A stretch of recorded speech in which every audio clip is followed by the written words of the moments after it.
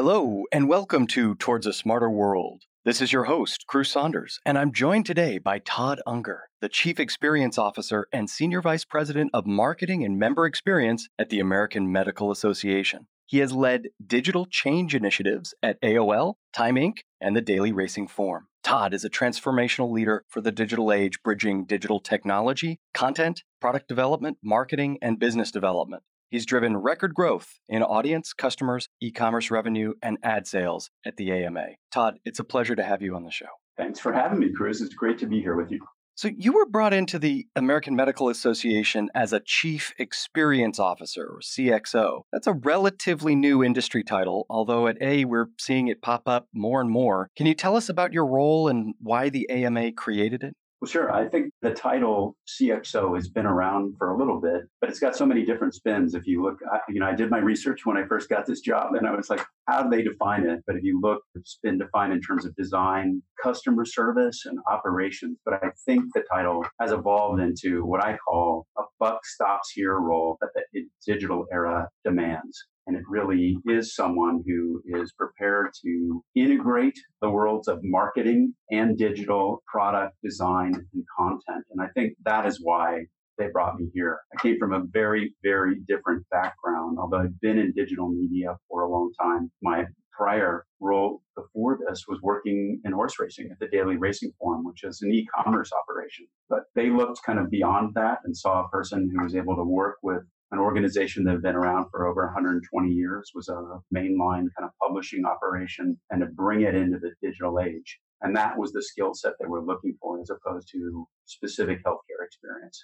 Got it. And what kinds of metrics and measures was the AMA hoping to influence by hiring a Chief Experience Officer? And what kind of impact has your team had? First and foremost, it was about membership. And so membership. That is why they brought me in. And there was a sense that in creating an experience with our members and with non-members, that we weren't fully utilizing digital platforms. And there's a very, very clear metric around acquisition and retention. And so that was the beginning of it. I've since added responsibilities for marketing to my team. And so I look at other metrics around how people affiliate with this brand and believe what it is that we stand for. And so your customers are physicians, essentially. Yeah, physicians, medical students, and residents. Okay. But we also, broader than that, as I look into, you spoke about additional metrics. I mean, there are other audiences outside of the core that are not membership that we are trying to reach with our perspective. That includes health tech industry, includes policymakers, government. How do we achieve, and patients, obviously, how do we achieve the mission of this organization as part of what I do here? And that means for them to be thoroughly familiar with the work that we're doing and for our mission programs and initiatives to reach who they're supposed to. And quantitative measures are pretty clear when you're driving membership and retention. Those numbers are self-evident. What about the qualitative side of customer experience? Are there measures that your team and the organization as a whole is interested in on the more subjective end? Most of them are quantitative in some nature. Just some people deal with NPS scores, or we have our own kind of internal measures of customer success. But I think the newer thing that we're looking at is when we do measure the affinity for this brand and strength of the brand. It's back to similar things than when I worked at Procter & Gamble a long time ago, which is, every year you do a usage and attitude study. You figure out whether or not people are experiencing the brand in the way that you are intending. And so those are quantitative measures. I guess also for, to a certain extent, there are anecdotal and qualitative things that people pick up on regardless. I'm very much personally involved in our outreach and experience with members. And it is very gratifying to hear them play back that what they're experiencing with the AMA is different and better, and they love it. And I've seen some of those numbers. You've been able to drive some impressive membership growth at the AMA with some of your strategies. What processes led to those outcomes? Well, it's a lot. I would say it's not just one thing. I'm now about 2.5 years into my tenure here, and it's gone so fast. But when I think back to that initial period, it seems like a long time ago, even though it really wasn't in the scope of things. But it started with a roadmap. I mean, when I got here, people were, really not even sure what a chief experience officer was going to do. And I had to define what that role was and what experience was. it's mainly laying out a strategy and roadmap for what we were going to do and close in and longer out. I did a presentation to all the marketing leaders here at the AMA about a week after I started. And what was kind of interesting as I look back and kind of like what that roadmap says really did hold for about the first 18 months. It really did provide a pretty clear roadmap. So you can get a pretty strong sense of what needs to change reasonably rapidly and then begin to kind of institute those changes, at full force. But I think that laying out a vision for where we were going with this thing, it was pretty much an everybody wins type of scenario. Once those things get into place, chalking up a bunch of kind of quick wins that let people know that like the changes you make can make a real difference and they don't have to take a long time to do that. What does a quick win look like in customer experience? From my standpoint, we think about communications and we think about whether those are effective at bringing people on board or not. I came on and looked at type of communication we were having through email and realized immediately, like, this is not how people operate. These templates weren't working properly. They weren't geared toward people who were primarily looking at communications on their phone. I said, literally, what are the open rates? What are the conversion rates on these things? And let's redesign that process really fast. But as part of that, I discovered like an organizational issue too, in terms of how long it was taking for us to actually send out marketing communications by email. It was a lot of time. There are just too many people involved with not necessarily the right skill sets. And some of the paradigms that were being applied to email communications were just not appropriate in terms of the layout of it and the branding and all this kind of stuff were getting in the way of actual performance. So we reduced the time it took to send out an email from a period of weeks to what I'm used to, which is like you can turn around in a couple of hours. The design was better, the performance is double, and people that are getting the emails are the appropriate folks for that in terms of targeting. Nice. And so it sounds like you have some ability to directly influence UX and technology underneath you. Are those reporting lines up to you, or are you working with teams outside of your direct report?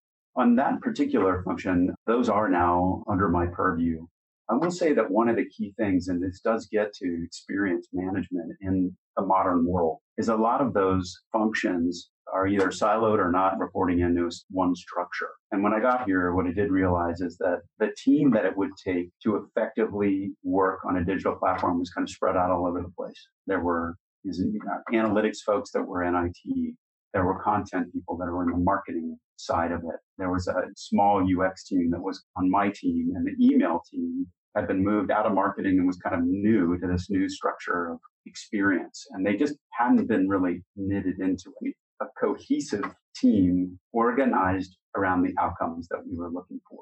That's when I think of like, to really be effective today, like organizations need to understand that marketing and product are so thoroughly intertwined. It's not like producing mouthwash anymore. This is an era that demands that those two things be working together. And if they're not, you just can't move fast enough and you can't create these kinds of seamless experiences that people are used to getting all over the place.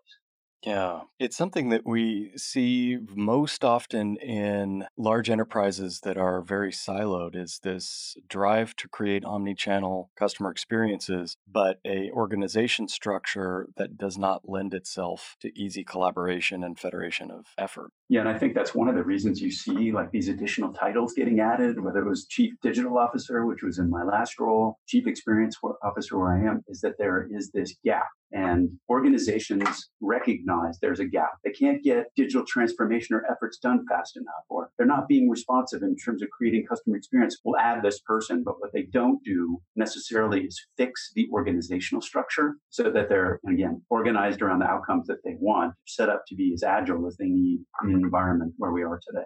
Yeah.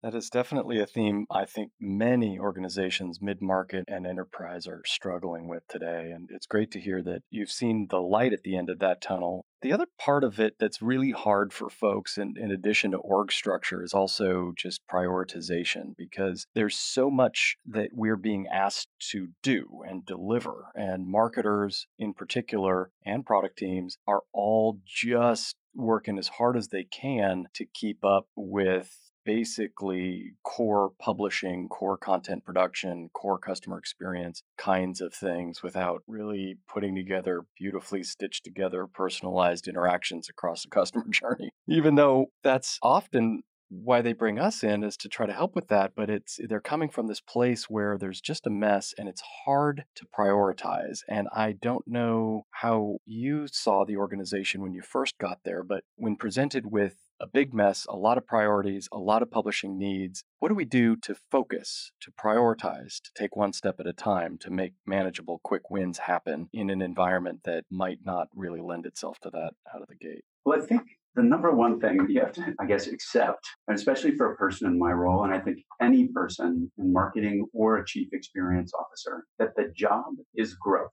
And all priorities grow, pardon the pun, out of that. And I think there's a lot of murkiness around what people think their jobs are. And so like a lot of the things you just talked about can be tactics toward achieving that, but you need a growth strategy. And for me here, that occurred. I had my former COOs who brought me here, talked about like gears. The first gear that I was in was figuring out how do we really organize around these outcomes? How do you build that team? And as you kind of carefully go through like the experience that you're trying to get toward growth, where do you see these immediate gaps? Those kinds of quick wins I generally find come out of testing and just my experience. Like, when I get here and I look on our homepage and there's no button at the top that says become a member. And just because this is an organization that wasn't necessarily thinking of itself as a digital commerce enterprise or having a digital commerce infrastructure. And so all those kind of lessons learned out of my prior experiences said, I know the basic stuff that needs to be in place for you to kind of do the job.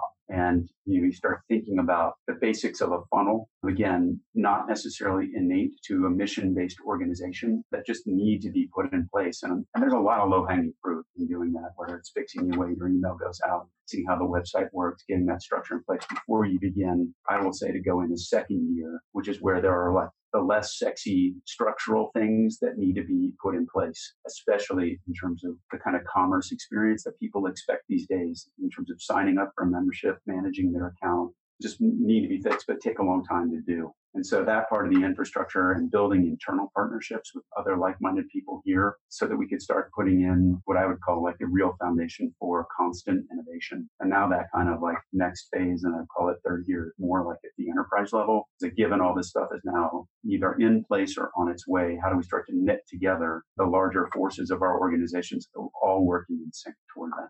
I like that. I'm starting to see a vision of sort of like a pyramid with a strong foundation, and then you build up the maturity level from the make sure we're not bleeding and everything is strong and stable and we're taking care of the lowest hanging fruit, and then move towards making sure process and people and organization is working, and then create a platform further evolution from there. Yeah, just going back to the way we started here is you don't want to go in a gigantic campaign and bring a lot of people in when you don't have the infrastructure in place to actually sign them up as members. And so when we initially took a look at our member sign up process, it looked like something from 1999.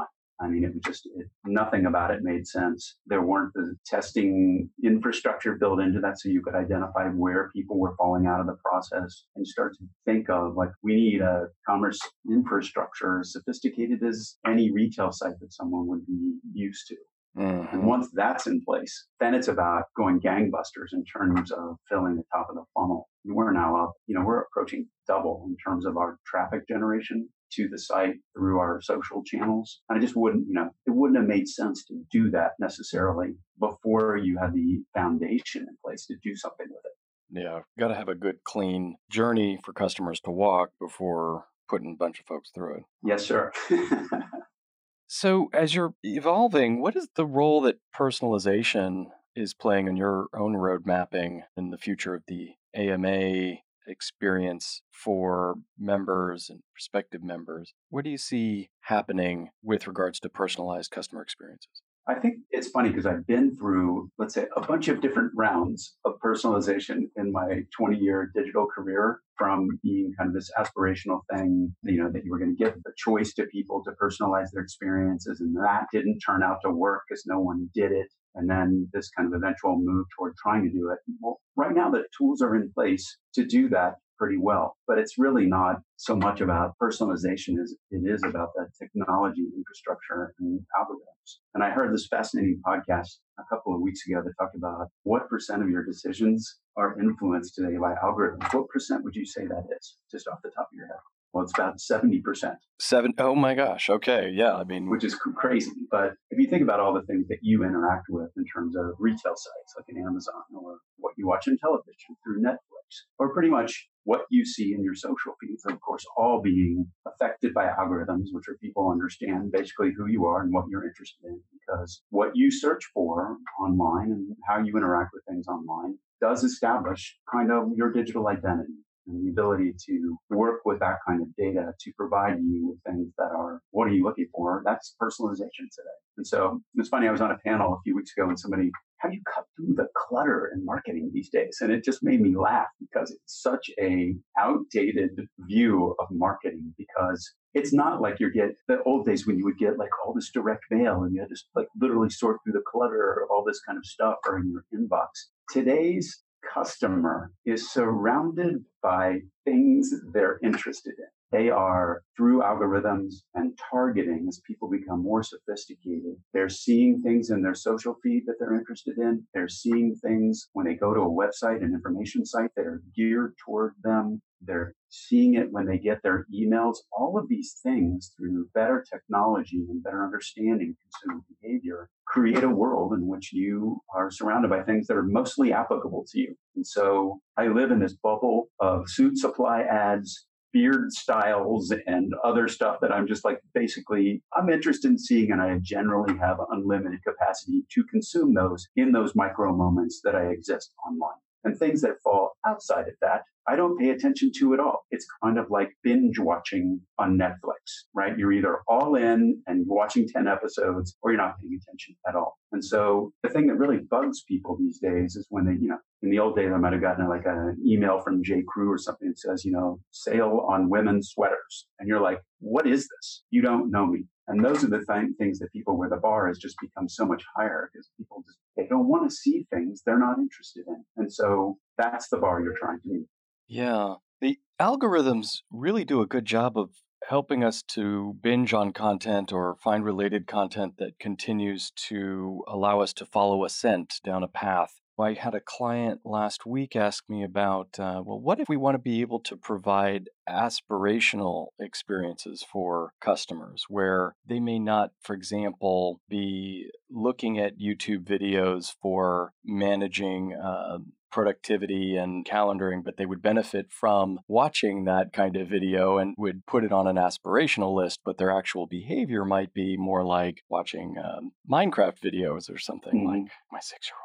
But I'll tell you what, it is very, very difficult to change consumer behavior. And you got to work with what's there. So like, if you don't like milk, there's just no way I'm ever going to get you to drink milk. And you got to understand that. And so the first step toward that is truly understanding people from a behavioral and attitudinal standpoint that's predictive of the thing that you are intending or wanting them to do. And so aspirational things, if it fits with my notion of who I am, like if I want to learn how to use power tools better and I'm into home renovation, that's like an easy way. You can introduce me to things like that. And I think that kind of content and approach will work. But if it's outside of like what I consider that the bounds of my identity and my interests, I'm never going to get there.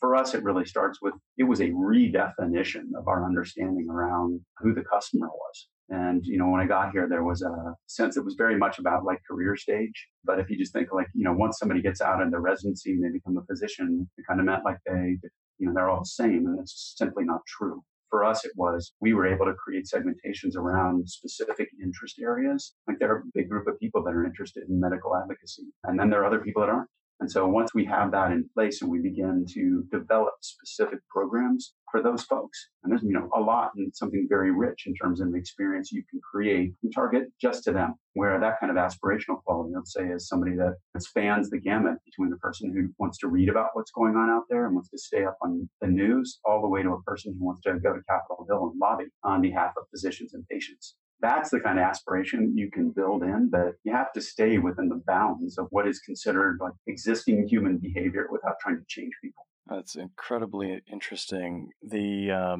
initial exposure to the advocacy program, so is that done through what level of number of interactions before we can say, I'm not interested? This particular customer needs to try a different path. Yeah, for us, it started, and I think this is interesting because like a lot of people that I talk to will say like, how do we ever do that? What kind of technology do you need to do that? I'm saying, listen, analyze your open rates on your email. And we just did something quick kind of look at this that said like, here are the kind of buckets of email that we're sending out. And like, how are people interacting with this about advocacy based email and about things that were related to, let's say, research or topics like practice innovation, physician burnout, things like that, and try to create some kind of segmentation where that seemed to hold together. And if you separated those people into these different buckets, you would see that the open rates and click to opens and conversion rates associated with those different buckets were very, very different once you began to target them. And we can send out, let's say, an email about a specific advocacy initiative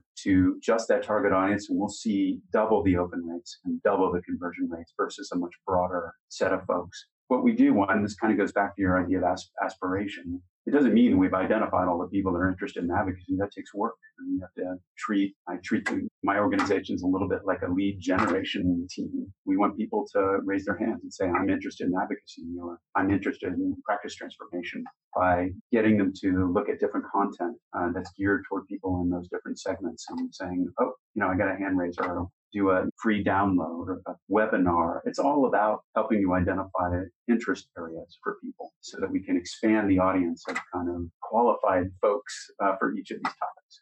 A lot of the experience platforms will allow lead scoring to happen in session as well. So we can kind of build these interest profiles based on consumption patterns that have sort of numerical scores. So it might be advocacy as an 80 and interest in some other topic is a 60, therefore emphasize the advocacy material, and somebody else is at a 0, so they don't get any of that material on subsequent interfaces, that kind of thing. I've used lead scoring as a way to build that profile. Yeah, we do have our brand of that, let's just say, around engagement, because in addition to segmentations that are about interest areas, we also have segmentations about how engaged people are with AMA. There are people that are very heavily engaged, and there are people on the other end of that that have no interaction with us at all. And then there are people kind of in the middle. I'd say, one of the greatest challenges for the organization that I saw coming in was, there's a lot of people that don't know all the great things that we're up to. And there are a lot of folks probably in that non-engaged end of things that have, let's say, very specific things from a long time ago that are no longer current with like what this organization is about or what we're doing. They just may be people we're never going to get to interact because that's just too long and too hard to overcome. And so it's more effective for us to focus on folks in the middle than it is to put a lot of resources to folks that are just not getting engaged. Yeah, right. There's almost infinite number of segments possible, so we got to figure out, it's another prioritization exercise. Yeah, and I think, for here, we've kept it's pretty simple at this point. In my prior life and in the very different world of horse racing, we were doing more of a commerce operation then. You look at it, you run a betting platform in horse racing. You can see each of those different, where people are in that journey from the time they land on your site, they sign up, activate, they bet, they don't come back again. And there's like this cycle that you can map out. And there might be 50 or 60 different segments depending on where people are in that journey. And there are tools out there now that allow you to use what is essentially AI for marketing to gear programs toward that many segments that you can never do manually, so that you're having appropriate level of conversation with people no matter where they are in the process. Yeah. Yeah, we're trying to come up with ways to semantically tag content according to, for example, something we call conversations, which is essentially a customer interest segment, but it's something around a market conversation that we're trying to drive. And based on the content consumption, they kind of get associated with that. The goal is, of course, to over time use those taxonomy tags to be annotated to new content in less of a manual way, and to associate the interests around those semantic tags in less of a manual way, more AI driven, so that it's content targeting that can start happening via AI, or at least really basic machine learning. Yeah, I'd say like for us, obviously we're trying to get below to those big general buckets and into things that people are specifically interested in. I don't know, like in that case, what's the incremental gain on that? Like if somebody's interested in advocacy, or they're interested in many topics across that spectrum, or just one. I think just attitudinally or behaviorally, it tends to be kind of a broader net on things like that. And same with practice transformation or research. I'd say that the folks that are doing that really well at the AMA are part of the journal, the American Medical Association, which is really just a first-rate medical research publishing operation, and they are, really understand their operation toward making sure people find the types of things that they're interested in. And that's a thing that, topic based and specialty based. And I learn a lot from them. Got it. Okay, well, let's talk about technology because we've just experienced in the last part of our conversation, there's a lot of tech involved with this stuff. And how much of your role do you see being technology, and what pieces are necessary to support more intelligent customer experiences? So obviously, it's extremely critical to any modern day marketing and publishing organization. The thing that I think I see people is just getting completely overwhelmed with the number of choices that are out there and all the different capabilities. As I, looked at those big MarTech maps with 1,000 different providers or 10,000 or whatever it is, what's really interesting, there are just so many great capabilities. And the question is whether you have the people to actually run those platforms and do anything that's actionable with them. So I say, don't get overwhelmed by all of that stuff.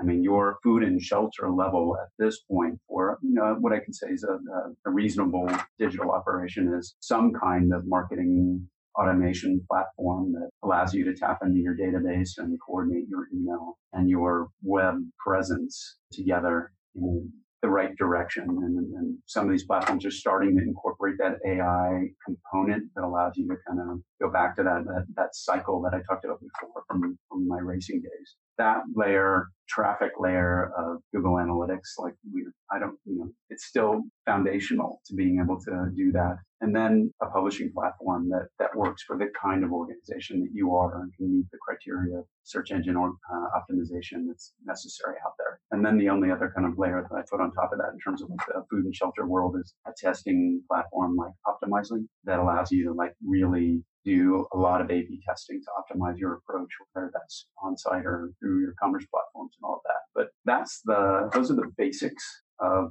any kind of digital marketing and product platform these days. And obviously, there are a lot of additional things that get layered on to that, depending on how big you are and what you can do with it in terms of your team and your resources. What about channels?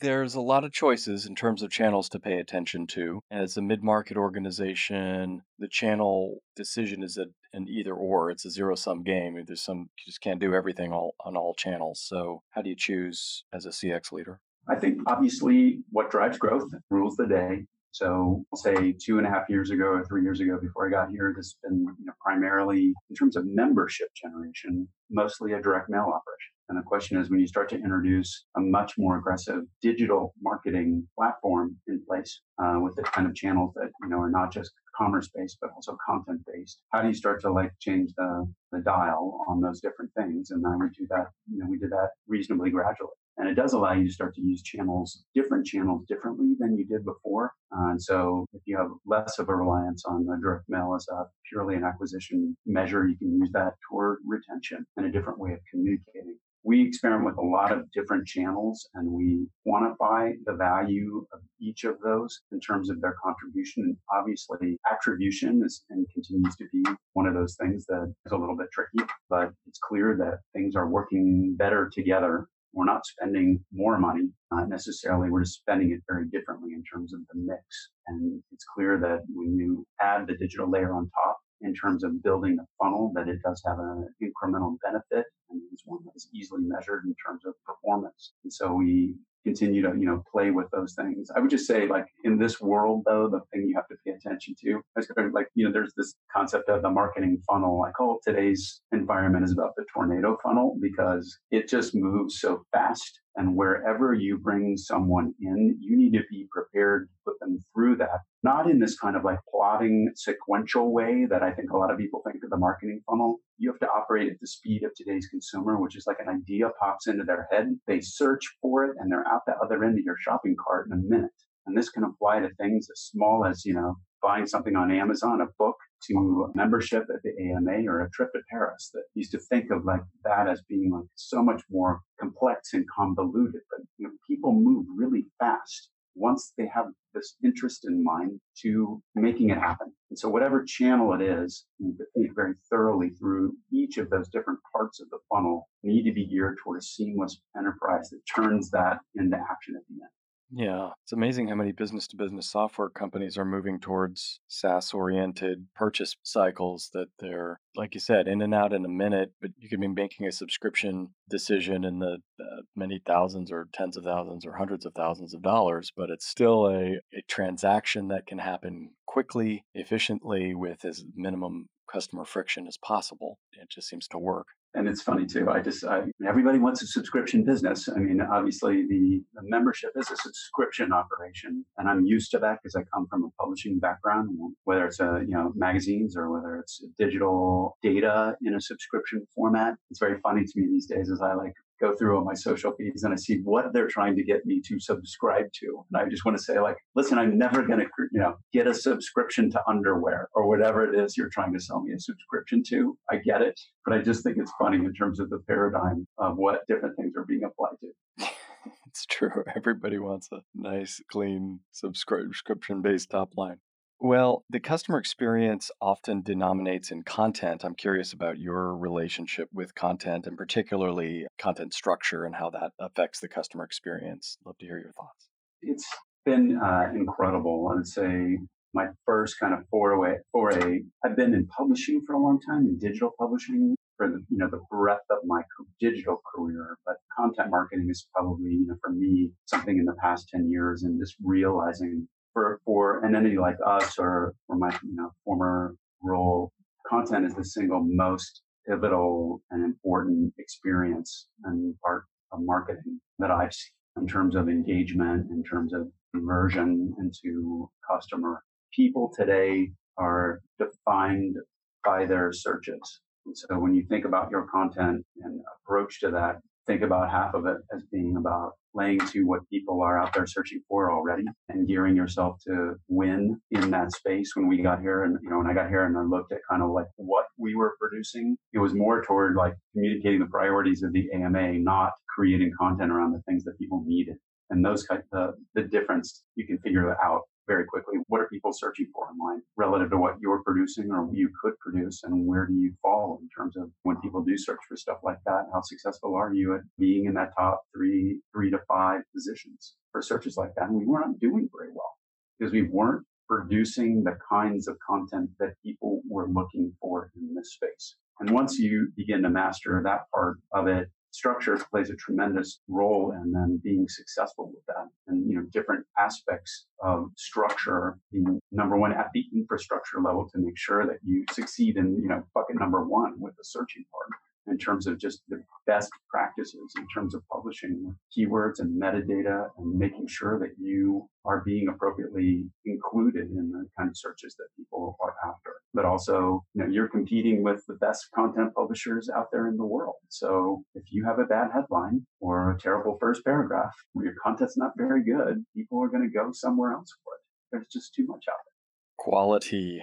Yes, and there's so much to cover here. I'd love to talk more. We've got to wrap up soon. I've got one last question about customer experience, which is the patient customer experience. We're all patients, and all of us have a relationship at some level with care providers. And we work a lot in the healthcare industry. It's really interesting to see the evolution of patient experience. And I'm curious about your vision from your perspective at the AMA on what the patient experience is going to look like over the next decade.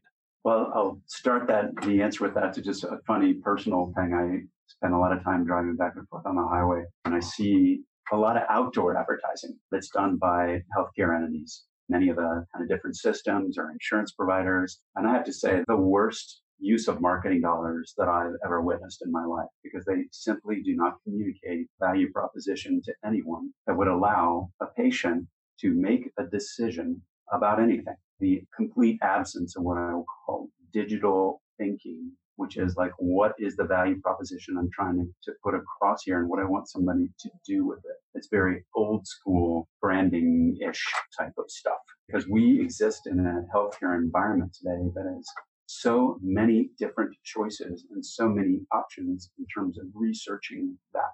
And so for people in this space, it's kind of creating that core value proposition that you're trying to communicate to prospective patients about why they should use you. That seems to be very absent in today's healthcare space. I think from a patient standpoint, this is a very complex and huge problem for our country. I mean, here at the AMA, our direction here is to make sure that people continue to have access to affordable healthcare coverage, and that we begin to address the chronic care epidemics that are chewing up so much of healthcare costs, which is, at the root of this problem that we're having right now. For people to, how do you balance innovation in this space that, actually produces better outcomes for people? And so there is so much change and so much transformation happening in healthcare these days that from a patient standpoint, hopefully we're headed toward an experience for them where they can address their healthcare issues. The technology is enabling both them and their physicians to provide better care that delivers better results, that we can measure those results. And then no matter where that patient goes, that there is some kind of uniform system out there that allows their data under their control, under the patient's control, to follow them and to not turn doctors into basically order entry people who are having to spend so much time and effort putting in notes and doing all this kind of work, kind of serving the technology and not vice versa. There's a long way to go, it seems, to get there, but I'm glad we're in different parts of the healthcare industry all working on that unified and more effortless experience for both providers and patients. Well, thank you so much. This has been a really fun and insightful minutes, Todd. Thank you for your time. It went fast. It's a pleasure. Thank you so much, Cruz. How can our listeners follow up with your work? Are you available online and places they can go look for you? I'm very much online. Suggest LinkedIn would probably be the best place to reach out to me. I'm on every other social channel as well. Well connected. All right. Thank you, Todd. And have a very good rest of your day. You too. Thank you.